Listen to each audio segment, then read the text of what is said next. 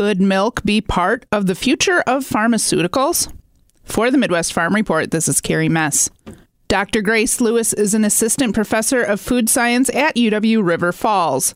While there is all kinds of research going on across the UW looking at ways to improve dairy, her research is different. Instead of improving dairy products, she is looking at how dairy can improve other products.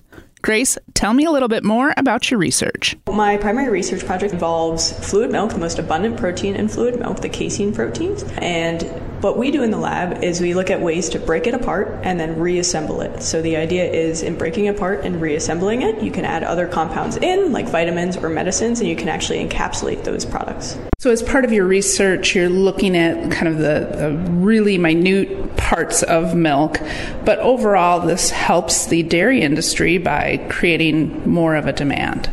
Yeah, so in encapsulating things, such as, again, vitamins or any pharmaceuticals, we're actually creating more avenues in which to use dairy ingredients. So in this case, using a protein to encapsulate a medicine, and then it's now has an application in the pharmaceutical industry. So generating new revenue sources for the dairy industry.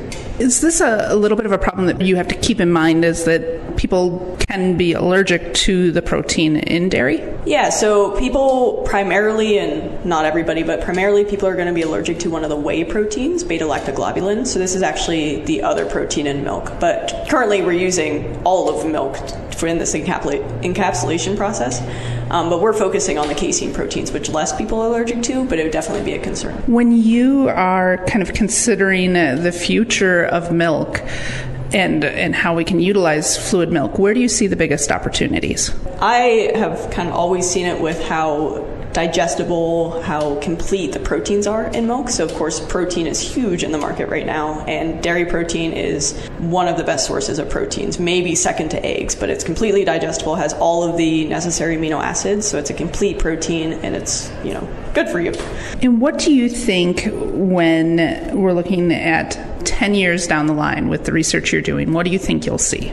Well, I'm hoping that we will be able to use the milk proteins in this way for some pharmaceuticals potentially, but also things like infant formula, these value-added products. I think this technology could play a major role in these different products. Really interesting research happening up at UW River Falls with Dr. Lewis. I look forward to seeing where it goes. For the Midwest Farm Report, this is Carrie Mess. Hey folks, just a reminder, we know it's getting to be busy season. Don't forget you can go to Google Play or the Apple App Store and download 97.7 The Farm, and you can follow along with all the interviews we've got going while you're in the field.